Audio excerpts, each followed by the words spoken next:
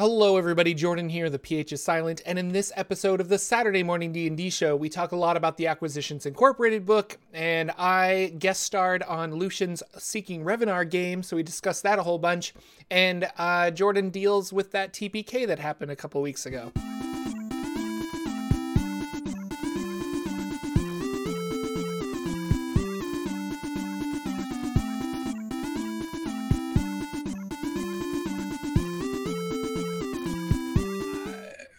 Hello, ladies and gentlemen. Welcome to the Saturday Morning D&D show. My name is Jordan, with a silent PH in the middle, and I am joined always by my wonderful co-host, Sir Lucian, over there at Sir Lucian Gaming. Say hello, sir.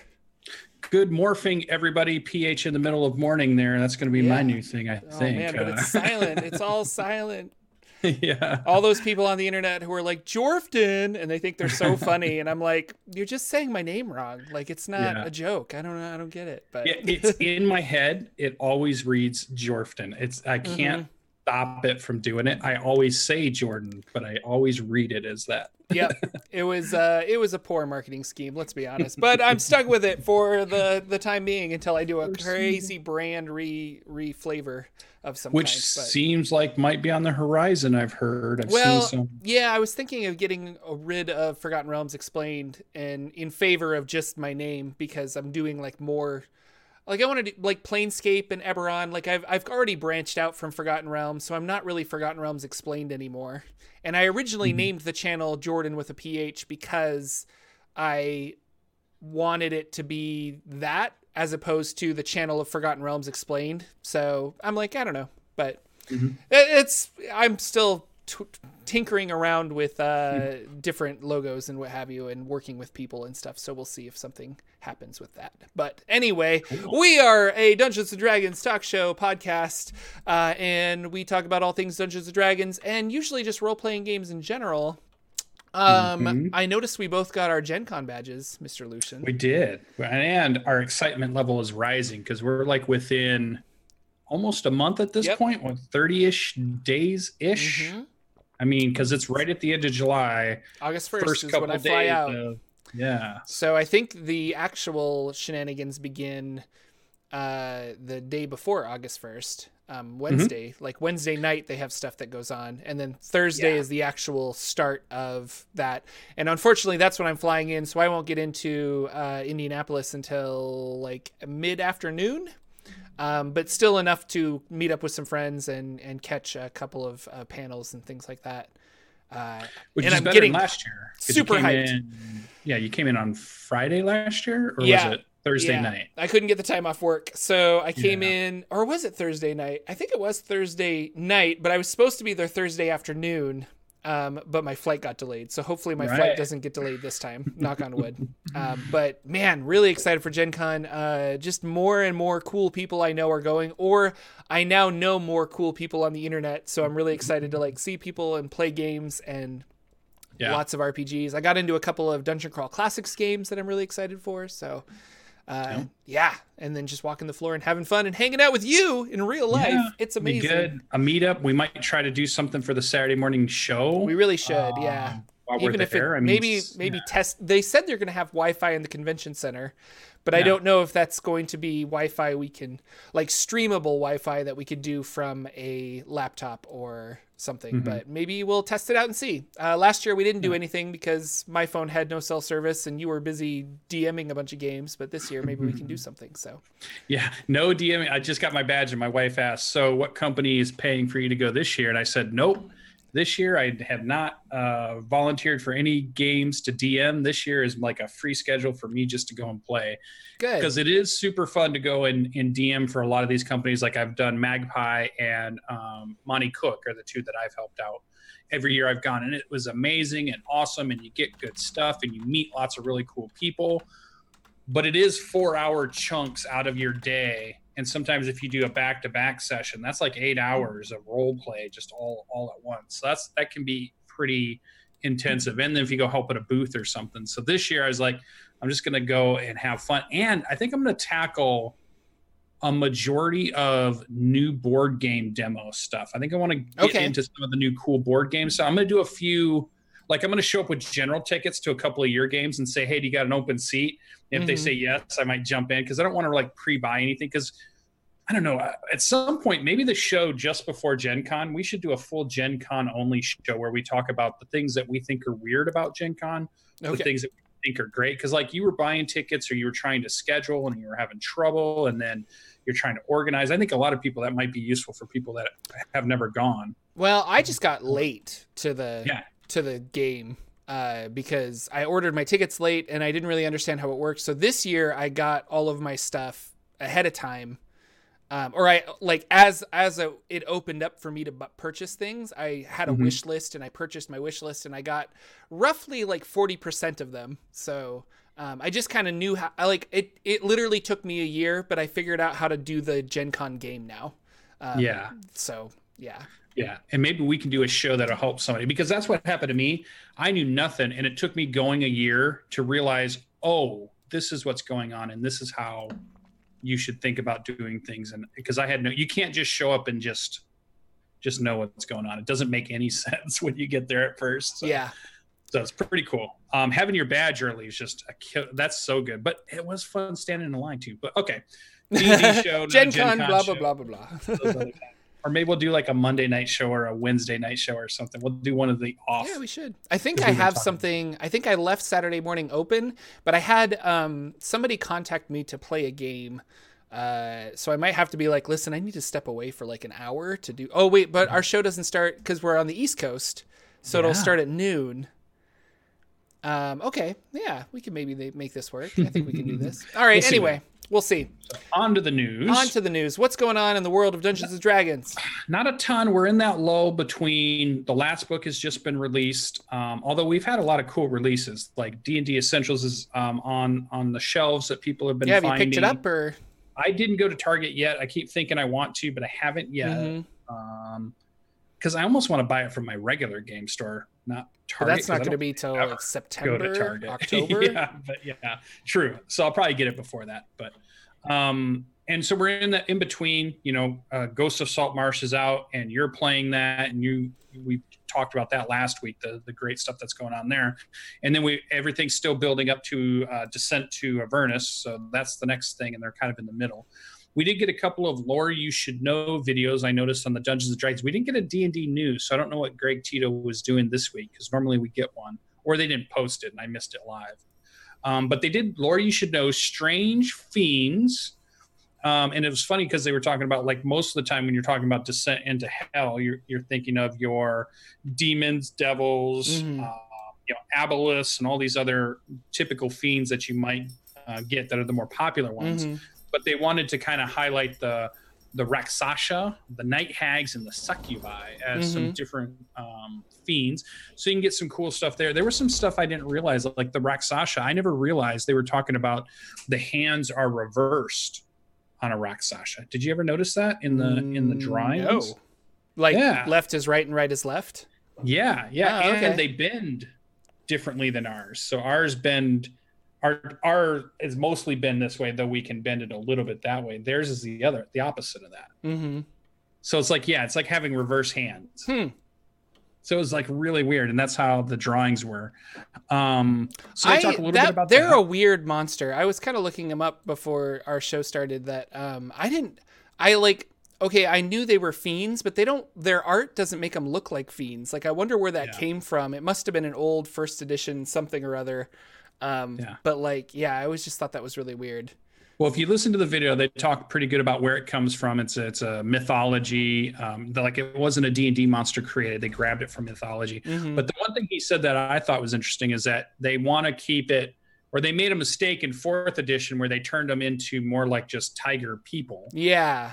Whereas that's more like the were-tiger. So there are tiger people, which are the were-tigers that look like that. But the Rakshasa are definitely different. Immortal, the opposite hand thing, fiends. So when they die, they go back to the 9 hells, kind of a thing. Yeah. So very interesting. I thought, well, at some point maybe I'll have to throw one of them in my game. That'd be pretty cool.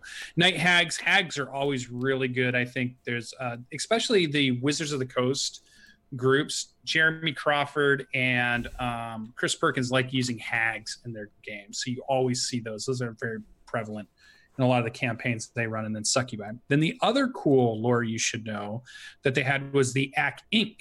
lore you should know. So they talk a little bit about Acquisitions Incorporated, and Chris Perkins mentions something I didn't even really realize, that when they started the podcast, the land they were in 4th edition when they started it. Yeah.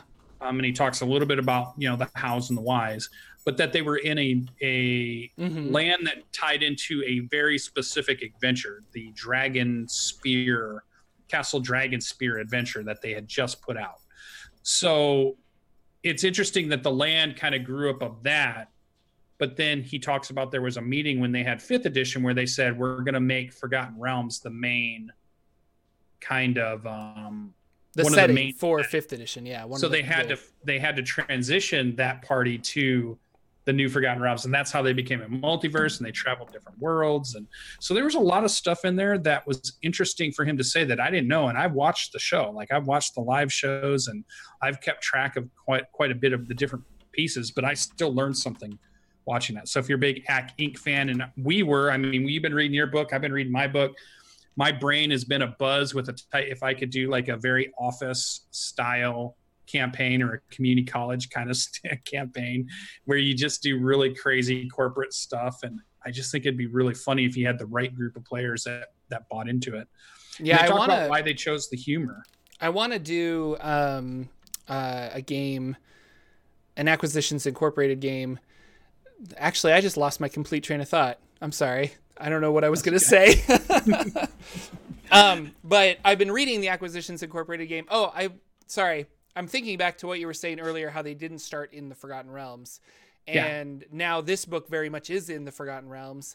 And reading through the book, it's reminding me that I really want to listen to, and I don't know where I'm going to find the time to get through all of it, but the C Team, because there's lots of references to the C Team, because that's where like the meat and potatoes of Acquisitions Incorporated has been fleshed out with Jerry Holkins as the DM. And I don't know, it's just kind of like, I feel like I'm missing out on a lot of the jokes and a lot of the inside stuff by not having listened to the, C Team. So yeah, it's really good. I actually played because Acquisitions Incorporated got me into D&D, and the starter set that they played not the starter set, but the beginning adventure they played as a 4th edition campaign, I actually was like, well, I want to play that one too. So I took that and ran through it and played that one with my players back when I was playing 4th edition. And it was a fun one. So I think it's like Keep on Shadowfell. Yeah. Yeah. Well, is that the one it was? I think it is. I think that's the one they ran. But I mean, He mentioned something about Dragon Spear. It had a dragon name because I thought it was a weird name because the new Essentials talks about Dragon Spire. Oh, instead of Dragon Spear. But that 4th edition adventure says Dragon Spear, and I had wondered about that. But maybe he misspoke, or maybe I misheard what he was saying. Maybe you're right. So I don't know. But that'd be kind of cool to go back and figure out what that module was, and maybe play that would be really fun. I think 4th edition rules. So, but it was cool. They talk about why they picked humor. They were adamant, like back when they started it, they really were of the mindset that we don't really think anybody would want to watch people play D&D. Like, people want to play D&D, right? But you're never going to get a group of people to sit and watch other people play, right? So they were really in that mindset, and they were talking about how if they made it more of a comedy show, then at least if they were sitting there, they would get a few laughs and then would go on, and that was it. It was more of like a comedy bit, not a running campaign, but more of like a comedy show. But they were really surprised at the reception that they got and how much it just kept getting bigger and bigger and bigger. Yeah. So I remember Scott really Kurtz cool was saying insights. in a couple interviews, he's like, I get recognized at like gas stations. He's like, I'm filling up my car with gas and people are like, you're that guy from Acquisitions Incorporated. Cause they don't see his face as a cartoonist as a web cartoonist, you know? And so, but they do see his face when he's on these things, and he was blown away. He's just like, what? You watched that? Like, yeah. And then when they actually did the theater, because they were selling so many tickets that they sold out like a huge theater in Seattle for that. It was, because the early ones, it was just kind of like a room of maybe like 100 people, 200 people. And then all of a sudden they had like 3,000 people watching them. It's crazy to think about. There's a brief mention of Will Wheaton in it. They talk a little bit about Benwin Bronzebottom. They talk a little bit about Morgaine. And that's really the only people they talk about in that lore you should know. They don't really bring up any of the C-Team stuff in that video. It's more about the stuff that kind of kicks it all off and gets it started, kind of thing. So it's pretty cool. I think they'll add to your knowledge base. Even if you're a huge fan and you've been following this, I bet there's still some tidbit in there that you will go, oh, I didn't know that one thing. Mm-hmm. And if you have only been just now hearing about Acquisitions Inc., this is a great video to say, what is all this stuff that people talk about and what's going on and why? So that was pretty cool. It really kicked off the whole streaming thing, didn't it? Like, I'm just kind of thinking out loud now. Like, I was like, no, actually, there was another podcast I listened to that occurred around the same time as Acquisitions Incorporated, and that was called Critical Hit. And they're a 4th edition D&D podcast that I listened to for quite a while. And their DM, Rodrigo, is amazing. And that was a really good. So I recommend that if you're interested in a good 4th edition podcast. But yeah. So, but like that, ever since then, Critical Role came about and all these other things, and Acquisitions Incorporated got their live shows, and then the Twitch streaming thing took off, and it's just kind of, all the way up to Seeking Revenar, which is just like, which I think is cool. Nice, cool transition. No, they do not talk about the Deep Crow, Indoor Adventure is asking. I think it's mostly about the stuff that the main team does. They don't really even get into anything that the C team That's why I need to listen to these C teams, which I have been, but in order to keep up with C Team and Critical Role and my plethora of other podcasts, it's a lot of listening. Here's a little trivia question for you, since you watched the original. Who is Omen Drawn's god? Tymora, isn't it? It is now, but that's a 5th edition deity. Oh, what was it originally? 4th edition, goddess of luck or money. I don't know. I can't remember. Yeah. It started with an A. It's not one I've heard of because I don't know any of the 4th edition pantheon that they were using for that world. I want to say something. I want to say as Shara, but that sounds like World of Warcraft just released that patch this week, so that's probably why that's in my head. But there's like an A name because he talks about them changing from. He had discussions with Jerry about what is the closest god in 5th edition that's going to match what we're doing. Mm-hmm. That wasn't Joaquin. Nope. Yeah, I'm finding. It starts with an A. It starts with an A, and it's a 4th edition god. 4th edition. I'll have to go back to that video now and rewatch it just to find it out. We'll post it somewhere, or chat. That's your homework for later on. Post it in the comments of the video. Tell us which one Jerry Hogan's god was. But while you're doing that, while you're still listening to us, moving on, I saw something that was pretty interesting. Wait, but it's Avandra. There you go. I knew you'd get it. Avandra, goddess of change, freedom, and luck. There you That's go. probably what it is. Sorry, I had to interrupt. I was frantic Googling. So, Stranger Things 3, July 4th, coming up, which we all know is next week. We get to see Stranger Things. Now, I'm a huge Stranger Things fan. I assume you are, right? You watch Stranger Things. Yeah. I'm excited for the new season. It should be fun. So I saw an article that was talking about each season kind of is represented in some way by a creature that they reference to the game, though it's not like a direct correlation. It's not like the actual Demogorgon from the game somehow comes to the world, but they call it the Demogorgon, and it's different. It's their version, or at least that's the name they give it. And then the second one, they give it a name to like the I think it was the gibbering mouther or the big creature, or they were even saying a little bit of illithids, those kinds of things make their way into the second, and they use the terms a couple of times in the game. The speculation for season 3 is we might get a proxy for maybe an intellect devourer.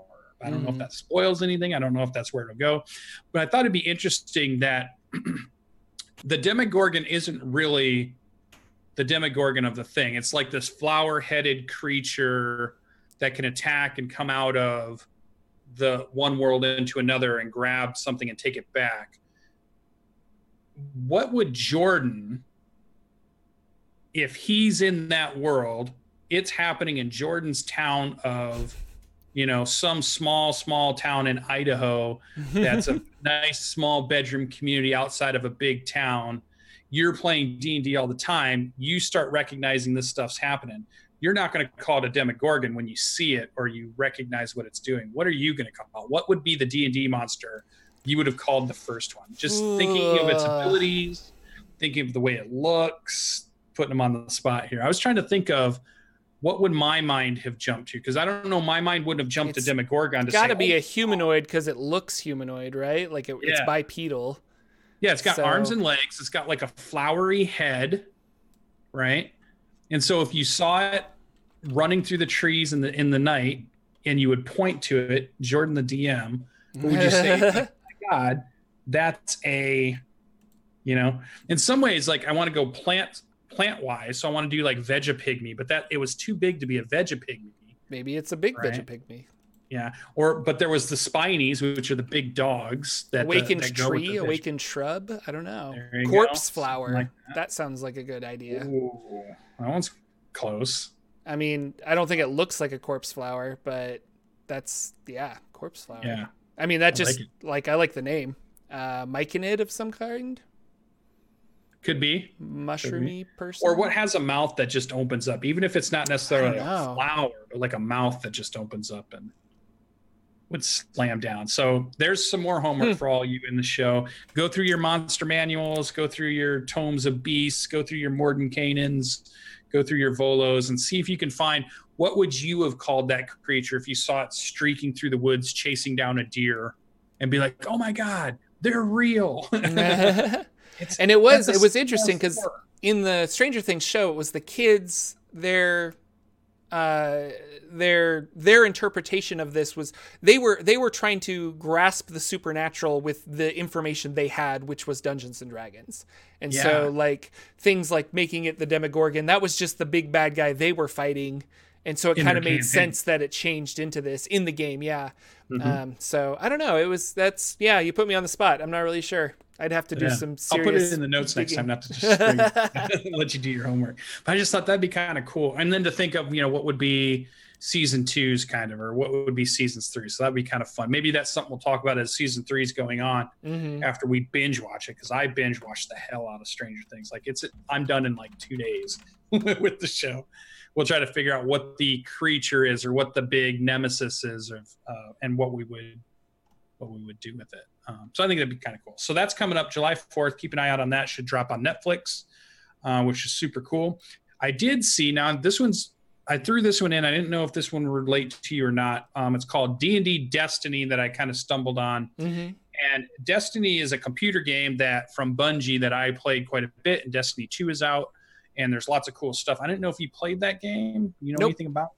I have not played any Destiny. Sorry. So it's a really cool, fun sci-fi take on an online game. It's sort of an MMO in some ways, a looter shooter in many other ways. Definitely really good graphics and a pretty cool lore about how there's only one city left on Earth and we've gotten taken over and all this kind of cool sci-fi stuff has happened. I mean, I like it as a game. I like it visually. I like the themes that it goes through. And if you go look at it, you might like just some of the artwork that they put out with it. Well, there's a group that was really interested in that, but they're also very interested because they just found in the last year or so Dungeons and Dragons, or at least it was the first time they played it and they really got hooked. So of course, what happens with anybody that gets hooked with Dungeons and Dragons, they immediately want to smash it into the other things they like, because that's what we all do, right? Mm-hmm. We all want to grab things that we love and put them together with Dungeons and Dragons. So this is a version of the rules. I'm going to keep an eye on it. It's not out yet. They're play testing the rules, but there's hopefully a version of 5th edition that we could play some Destiny games in that world that I think was pretty cool. And it was a Kotaku article, so I'm sure it's one of those things that we'll see. And I think it's just going to be a free set, like here it is. They're not really putting it out or kickstarting it or anything like that. It's just going to be probably can't because they can't get the rights and stuff. So I'm thinking, like you'd have to keep it on D20 at least. Like it's just a free thing that somebody created that kind of circles around the internet. But that's kind of cool. And I like Labors of Love. I think that people who get really interested, like when I don't know, it reminds me of like Kids with Wands that I wrote. Yeah. Like I really like Kids on Bikes. I really like role-playing games. I like the Harry Potter world. Why don't we like smash them together and see what happens? So, love it. And it's fun. So that's out there. And then I did stumble on just this morning. There is a Humble Bundle out there. You can look up for D&D 5e supplements, or I think if you just type in, you'll go to the Humble Bundle website and look up Dungeons and Dragons stuff. They have a bunch of books. Now, it's a bunch of books I hadn't heard of, so I don't know what the quality is on them. But usually for some of these things, you spend like $5 and all of a sudden you get like 30 PDFs of whatever. Sometimes it's real books, sometimes it's PDFs, sometimes it's whatever. You have to look in the fine print of the article. But I thought, hey, if you're out there looking for 5e supplements, and it seemed like they're mostly geared towards beasts of bundle, they call it. So it looks like it's a lot of stuff you can use to help flesh out the monsters and the creatures that you're going to put into your campaign. So we're all dungeon masters here. We can always use cool things to throw at our players to make, get them surprised and thing like that. So you can check that out. That was the other thing I saw. So that was about it for news that I kind of scoured, unless you found something else out there that we didn't. No, I was just going to ask have you read the Acquisitions book yet, or are you still thumbing through it, or? No, I pretty much read through it. Okay. And then I guess we didn't get your thoughts last week on it. So I know we kind of talked about Acquisitions Incorporated lore you should know, but and you kind of want to run like an Office-y game, but is this something that you want to, I guess my question for you is the Acquisitions Incorporated book something that you want to take and run, like the adventure in it with the mechanics, or do you want to incorporate that into Seeking Revenar? Is this a whole new game? Is this something that you want to augment? Yeah, this one for me is, I love it. I want to run it, but I don't think it fits with Revenar, Seeking Revenar. So I think it would definitely be its own campaign, because I would want to play it as a humor campaign, and I'd really want to bring out that corporate stuff. Yeah. Like I'm sitting here right now thinking about how the first session would go, where we bring in the new hires, the new interns, and we have them sit down and we go through a very corporate-like thing in Dungeons and Dragons, which I think would be just super fun. And I think I'd have to really pick the right players, because I know some players aren't going to thrive in that, but then other ones are going to dive right into it. There's going to be a certain group of players that are just be like, this is my kind of jam. I don't know. I want to play the adventure that's in there. So I did not read the adventure. I want to play in it. I want to use the book to run my own, not using their adventure, just because I have a million ideas based on shows that I love to watch, all of the seasons of Office, both the British and the American version. I work in a corporate, like full on stereotypical corporate. We have stand-up meetings and we talk about corporate values of the company. And we do all that stuff that I think would be so funny with other people that enjoy that kind of humor. So I think it would be something that I would run separate. I definitely want to do it. I think it's a fantastic book for that, and to really turn Forgotten Realms around upside down. And I'd want to do a really competing corporation, almost like Amazon has arrived in Forgotten Realms, and so has Google and some of these other big and Facebook and these kinds of big corporate companies.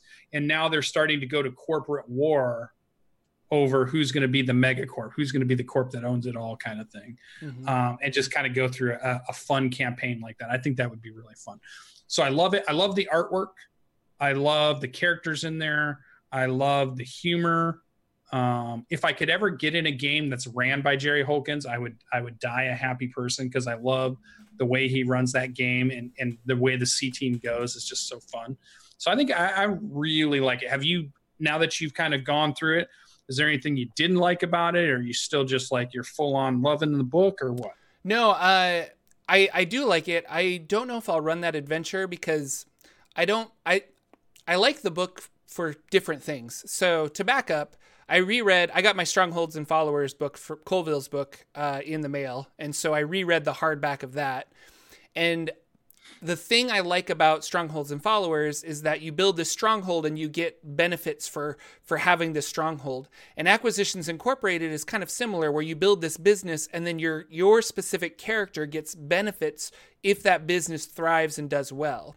And you do that in the form of like magic items or new proficiencies and things like that, and new abilities that your players get because of this of this company that you run. So I was thinking, hey, I want to take this idea of a company, and I really want my Ghosts of Saltmarsh players to like build a some kind of company in the town, like an adventuring company, and have hirelings and do a bunch of cool stuff. And I want to incorporate like strongholds and followers. Like maybe they get a shop in town and we use like a tavern or something from strongholds, but it's actually their business headquarters and things like that. So I don't necessarily want to be on brand with Acquisitions Incorporated, but I want to take that idea of a business and utilize the skeletal framework from Acquisitions Incorporated into my game. Now I said that, and some of my players were kind of like, "Oh, I don't want to play like a goofy game." And so they were not like, they're like, that has its place, but they didn't want Ghosts of Saltmarsh to turn into this like silly goofy game. And I was like, no, I don't think I'm explaining myself well, because I also don't want it to be goofy, but there are some mechanical bonuses that you get by running a business that I think would be fun for you guys to have. And Ghosts of Saltmarsh is literally a collection of adventures. So it is, oftentimes it's a struggle for a DM to get the adventures to link up. And really the only thing is that, you guys go back to Saltmarsh, you spend a week there, and then somebody knocks on your door and says, my child is missing, help me, and it's like, that's your next adventure. So we'll see if I utilize this, but I do like the book. I think I like, and I don't want to say, Strongholds and Followers is a similar book in my opinion, in that, in the way I was describing it.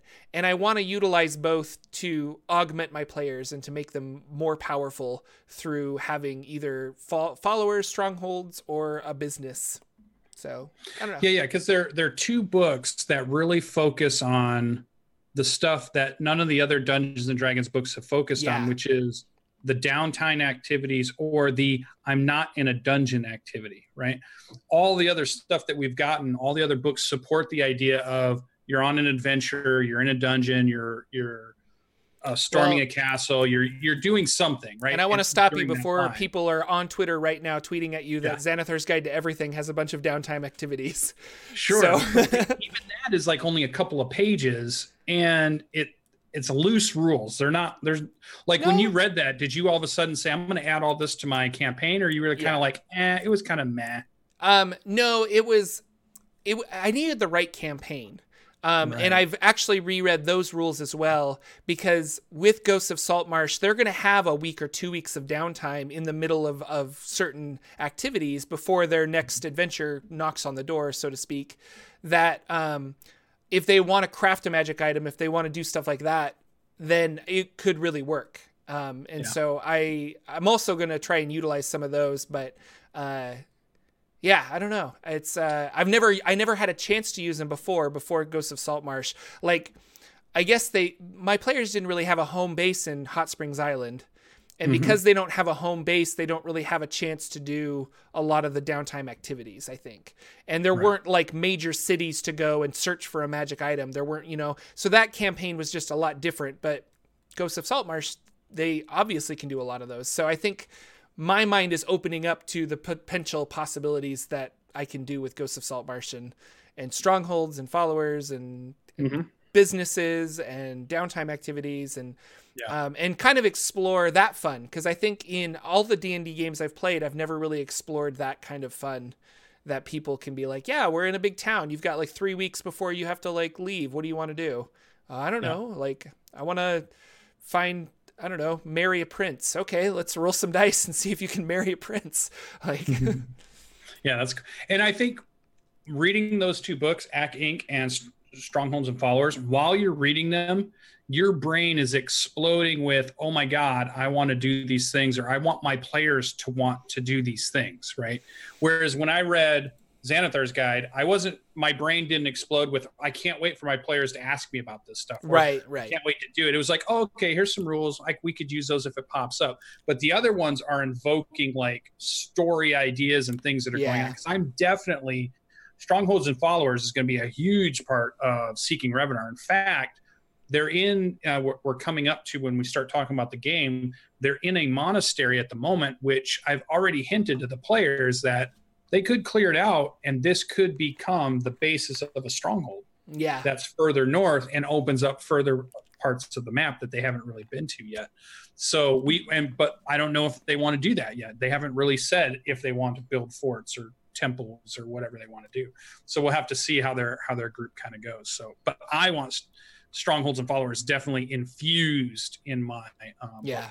And I'm building it up long enough away that hopefully we get mass combat rules also that they're going to do on their second Kickstarter, the MCDM people, Yeah. Matt Colville and them, because eventually I would like to do a nice big war breaks out between some factions that they're starting to run into, and that could be pretty fun. I could devise some, and we've talked about, you know, running mass combat, how we might do it now, but I'm also interested to see what these new books bring to the table. Yeah. And could do with those too. So that's pretty cool. So that's about it for news. Other than that, it was just, you know, regular old playing some Dungeons and Dragons throughout the week like we do just about every week. So that was pretty fun. Nothing, you know, too out of the ordinary. I guess so, but as I buried the lead a little. yeah, no. So for those of you who don't know, I had nothing to do on Monday, and Lucian was just like, "Why don't you be a special guest on my game? Like, roll up a character." So I have a kobold thief named Dirk, who's a little wishy-washy on his name. It seems like whatever weapon he does really well with, he might want to change his name to that weapon. I'm not sure, but yeah, so I was captured or something. So anyway, I was on Seeking Revenar as a special guest. It was a lot of fun. So yeah. So our Monday night game, we'll jump into our games for the night. Yeah. I thought it would be fun. As I was doing it, there was two things I was thinking I was going to present Jordan with, but I think I leaned towards, hey, why don't you make a character? Because just before that, you had posted about, hey, I have D&D Beyond and I've made 25 characters. Yeah. So I thought, you know what, I should just have him come and just play a quick, you know, one-off. He doesn't have to commit to the campaign or anything, just as a guest player for a night. I think that'd be kind of cool. But my other plan, and I still may do this down the road, is I have thought about having you play the Cambion, the bad guy, star bad guy, and tell you, kill my party. I want you to try. Use everything you can with the Cambion's abilities. Be as tactical as I can. Use everything you think you can do. Kill them if you think you can, and just let you go after them. And I thought that was another thing. So somewhere down the line, I may set up that where I have guest people come in and play my bad guy for me, the big bad guy, and they can shout orders to their minions and they can use their abilities the way they want. And I'll give you, you know, here's your motivations. Here's the things you're trying to accomplish. Here's what's bad for you or good for you. And then just let you just play the character and say, you know, what happens.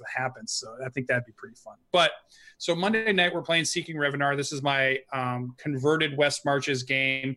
The team had decided to go up to a monastery that's been having beastmen that come out, roam out, steal villagers and take them back. Nobody quite has figured out why yet, but that's happened. And so Jordan's character, Dirk, was part of an adventuring group that had went up to the monastery, but they got captured. And we don't know what's happened to his other companions, but he was the last one still chained to a wall with another farmer. And that's when our party finds them, unlocks his chains, and he kind of joins in on the fight. And so we have a pretty fun, epic fight. It's all done on Roll20. So we had dynamic lighting was going on, and we're using the Roll20 character sheets. And Dirk is just throwing out crazy amounts of damage. Because talk a little bit about your character and why you made and like some of the synergies you were trying to go with your character. Because I think well, so I mean, rogues are fun, and Dirk is a rogue, and he's a kobold rogue, and kobolds have sunlight sensitivity, so they have disadvantage in direct light on attacks and perception checks and what have you, kind of like the drow and other creatures. But he also has pack tactics. Kobolds have pack tactics, so a lot of like druids might know this because certain wolves and stuff that you can turn into has pack tactics, so that you, if you're attacking somebody and you have an ally next to you, you get advantage on the hit.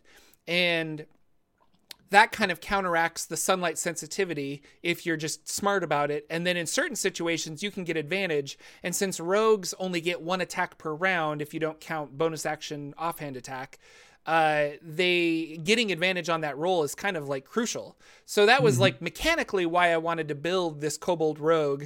And then I was like, what if he's like a follower of Tiamat? And like, it got me thinking about like the Church of Tiamat and just like wealth. And I think this is because of a podcast I listened to, but I always envision Tiamat as like a pyramid scheme church. Like there's the people up top who found other people to spread the word, and then they then have followers. And so Dirk, you the idea is that you work yourself up the ladder, and I think Dirk is and this didn't come out in your game, but this is just me overthinking my character. Headcanon. Yeah, headcanon. But Dirk is definitely working that chain, trying to acquire money and wealth to get up the ladder of the Church of Tiamat. So yeah. It was pretty funny, and there was a moment in the game, and it was a hard fought. So what ends up happening is they get locked in kind of a smaller area as they're trying to find some prisoners and free them, and they get attacked by some beastmen, which in the game are equivalent to like minotaurs if you look up their stats. The players are 5th level player, a couple of 5th levels, a couple of 4th levels, 5 players.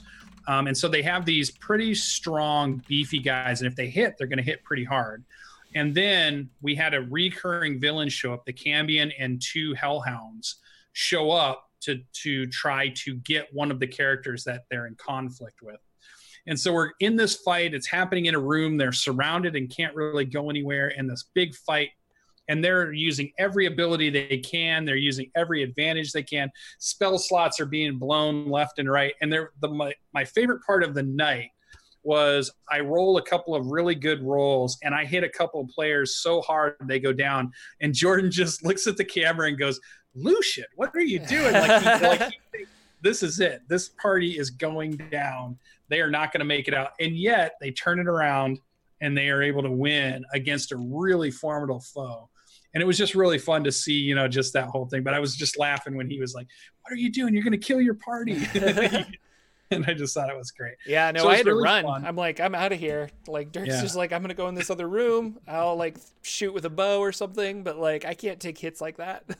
And they were taking hits going down, getting back up from that unicorn spirit, which that's a spell that I didn't know anything about. And I was talking about it with some of my patrons, and they were like, "Oh yeah, that's like the dopest spell. Like, it's so powerful." And I was like, "Oh no, it is." And I looked it up, and I'm just like, that's exactly how it works, and it's really strong.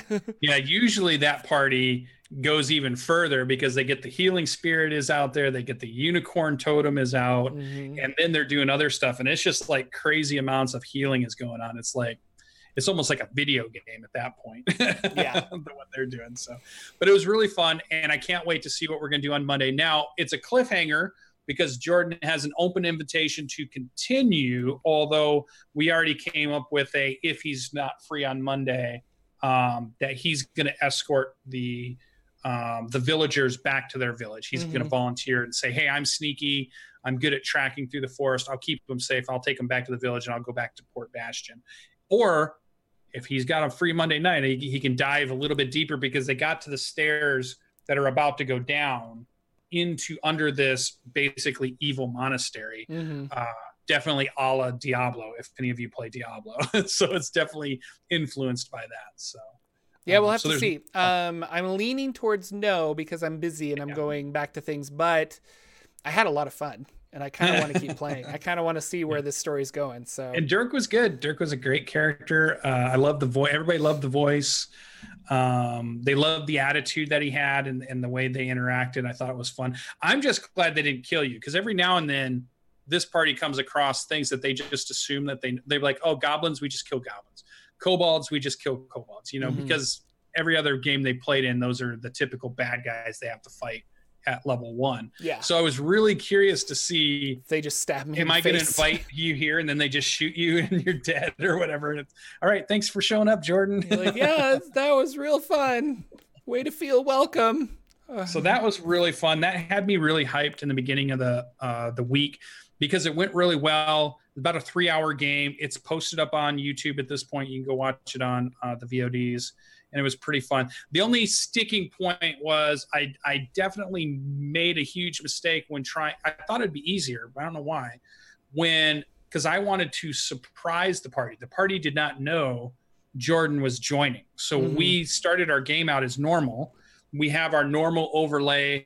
We have our players are in the game because we're playing online for this game. And what I was going to do is I was going to say, you see this kobold, and when they got close enough, and somebody says, well, wait a minute, he's awake, and he looks at you. I brought Jordan in on a camera. He just joined the web session. Nobody knows who he is. He joins Zoom. He jumps into the channel, and we just go from there and start playing. But it wasn't a smooth transition. I couldn't get everything.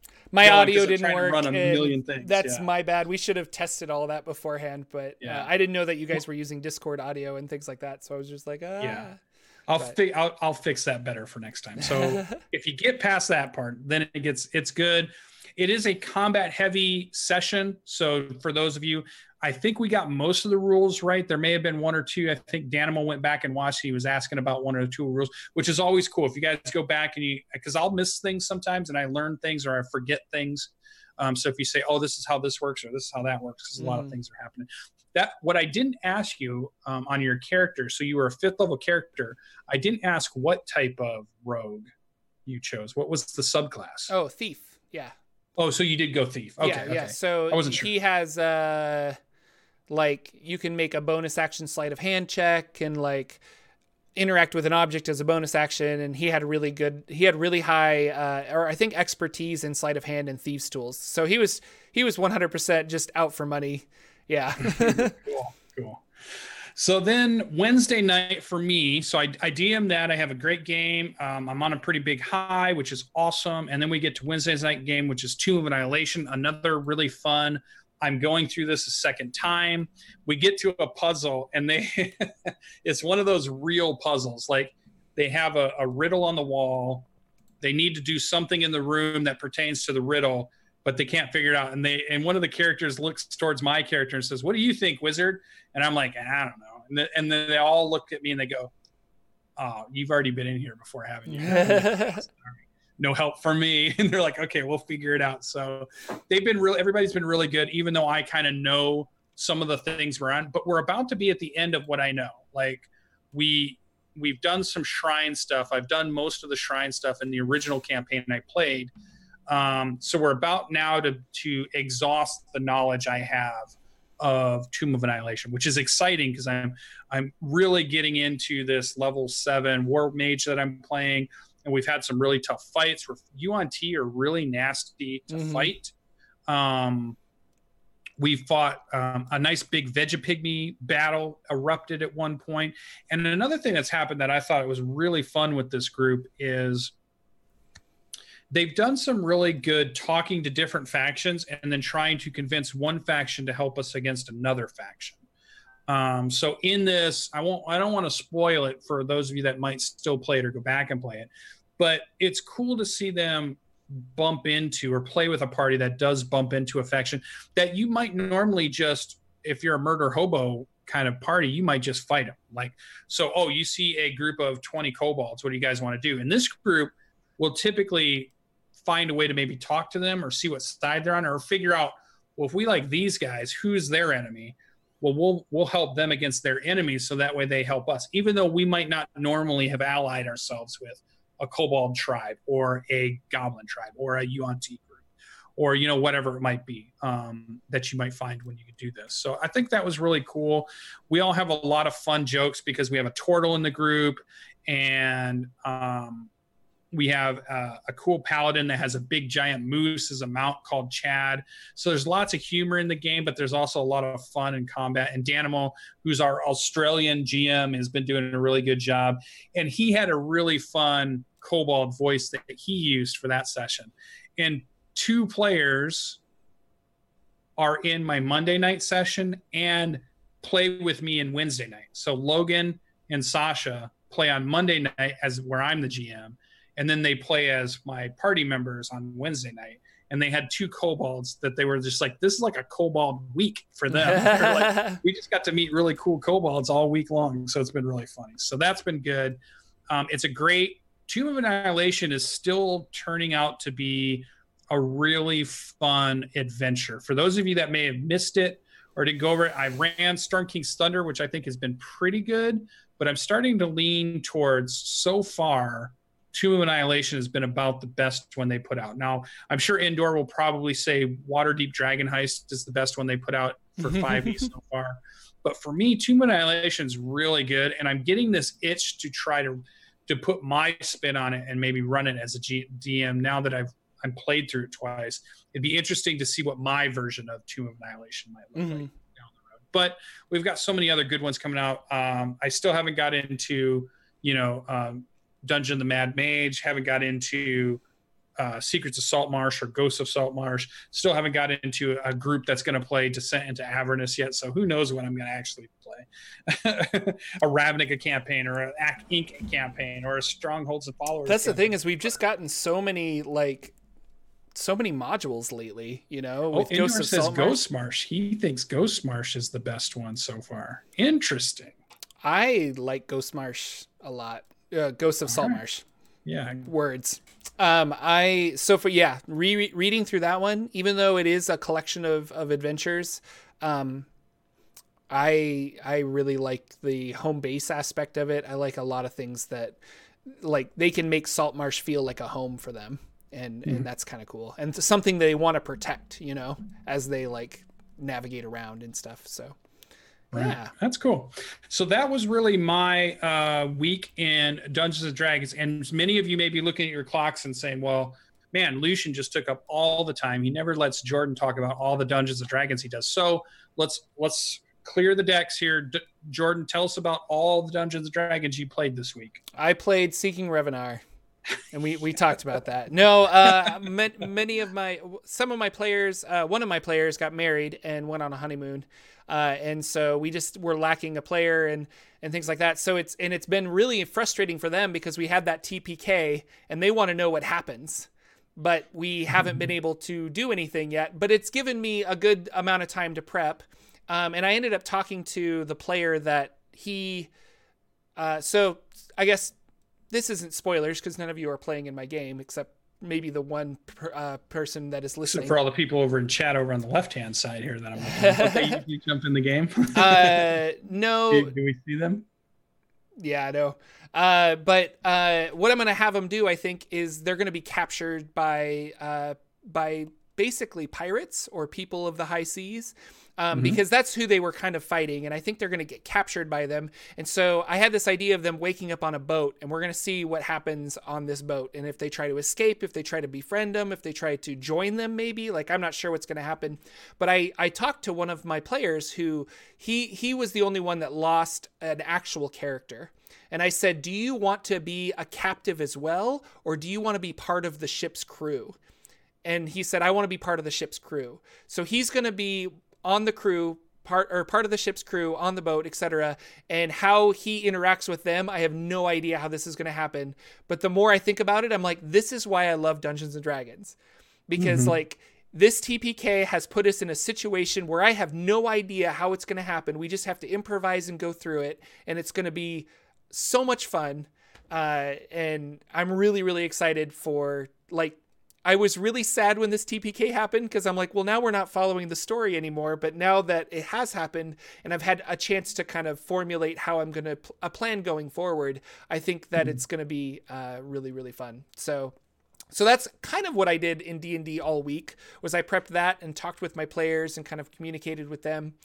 He lost a Dragonborn fighter and now is going to come back as a changeling bard. And so we'll see what happens. He's really excited. And then I got thinking, I'm like, do changelings make good bards? And you start going into my D&D Beyond and I start character crafting and I'm just like, this is awesome. So I think it's going to be really cool. Oh, I think a changeling could do an awesome one-person comedy show as they switch from character to character. Oh, yeah. Well, and I'm wondering if he's going to be like, yeah, I'm on the crew, and then he shifts his face to something else and pretends he's not on the crew. And I don't know. I'm really curious how... I have no idea what this player has planned, but he could just be really... really 100% on board with his crew, or maybe he wants to help these poor fools that got captured. Maybe he doesn't. And so it's going to be cool. So stay tuned next week for the Saturday morning D&D show, which I haven't talked to Lucian yet. I might not be here. So it might actually be 2 weeks before we can record that. But yeah, it's going to be lots of fun. So that's the one you're running that used to be your Hot Springs Island. Yeah. Yeah. but we haven't really heard anything about you were playing in a campaign. Yeah, with my Warforged fighter How's that named been Seven. Well, we didn't play that one either because people were missing. But that is going to happen tomorrow. Tomorrow evening we're going to play that. So, and is that a Forgotten Realms campaign or an Eberron no, campaign? it's his own homebrew campaign. And I just said like, hey, can I be a Warforged? Like, I know you didn't plan this in your game, but he was like, no, yeah, you can totally be a Warforged. And so we agreed that there were like 7 or 8 of these robots. I think actually 12 now. We're slowly discovering more of these robots, but there were 12 of these robots created. And I'm number 7, which is why my name is Seven. And Wizards created us. And so there aren't like, I'm not an entire species like I am in Eberron. You literally are these like offshoot constructs that were created by Wizards and stuff, which has been kind of interesting because one of our players is a celestial warlock who follows this deity and really wants to convert others. And every time he tries to convert me, I'm just like, I have no, like, there's no soul to redeem. There's no afterlife for me. Like, I'm just a Warforged, whatever. And he's like, oh, okay. Well, he's not like, oh, okay. He's just like, well, you could still worship him. And I'm like, well, and so I don't know. That's kind of my mentality with that character is that he doesn't have any interest in deities because he's so out of touch for that. And I'm an Eldritch Knight, so it kind of makes sense. Like a wizard created me, I'm able to cast a few wizard spells. Like I very much am a creature of the arcane as opposed to a creature that is of the divine. So, did we talk about how you narratively describe your spellcasting? How are you narratively describing it? It's changed because a couple times.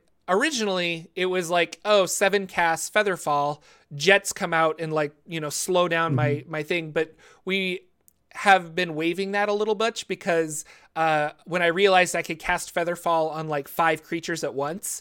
And so I'm like, I don't know, I guess I like catch everybody and like Iron Man it, but it just like the math wasn't working out. So we were just kind of like, I don't know. It's just kind of, it's been more magical lately. But like I have lightning lure as a cantrip, so it was totally like 7 generates electricity all over his body and lightning pulls a creature towards him and things like that.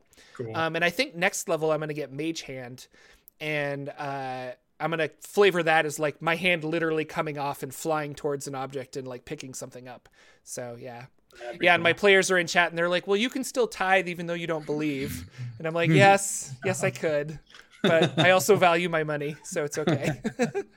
And then the only other campaign that's been on hold now for a while is your level 11 or 12 campaign. Level 11 campaign where they're in the Shadowfell.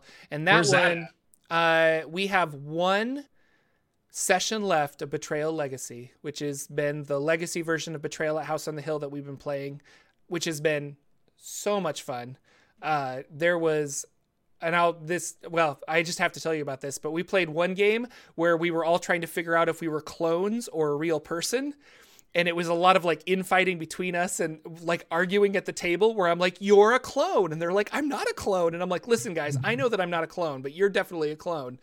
That's been a lot of fun, but we have 1 session of that. And then we should get back to doing that campaign in the Shadowfell, which starts in the Shadowfell. They were in the desert. They got sucked through a portal, trying to make their way home to the coast of the Sword Coast. So do you feel their excitement building to get back into it, or yes and no? I think a few of them are just like really excited about where the story's going, but I think a few others are just kind of like, well, this was a nice break from D&D. I'm ready to play D&D again, but like what's happening? I'm not sure. And like I was mentioning, I put I ended up putting all of my characters from that game, my players' characters, in D&D Beyond, because D&D Beyond is really good about not being able to cheat right. or make mistakes as you're building a character.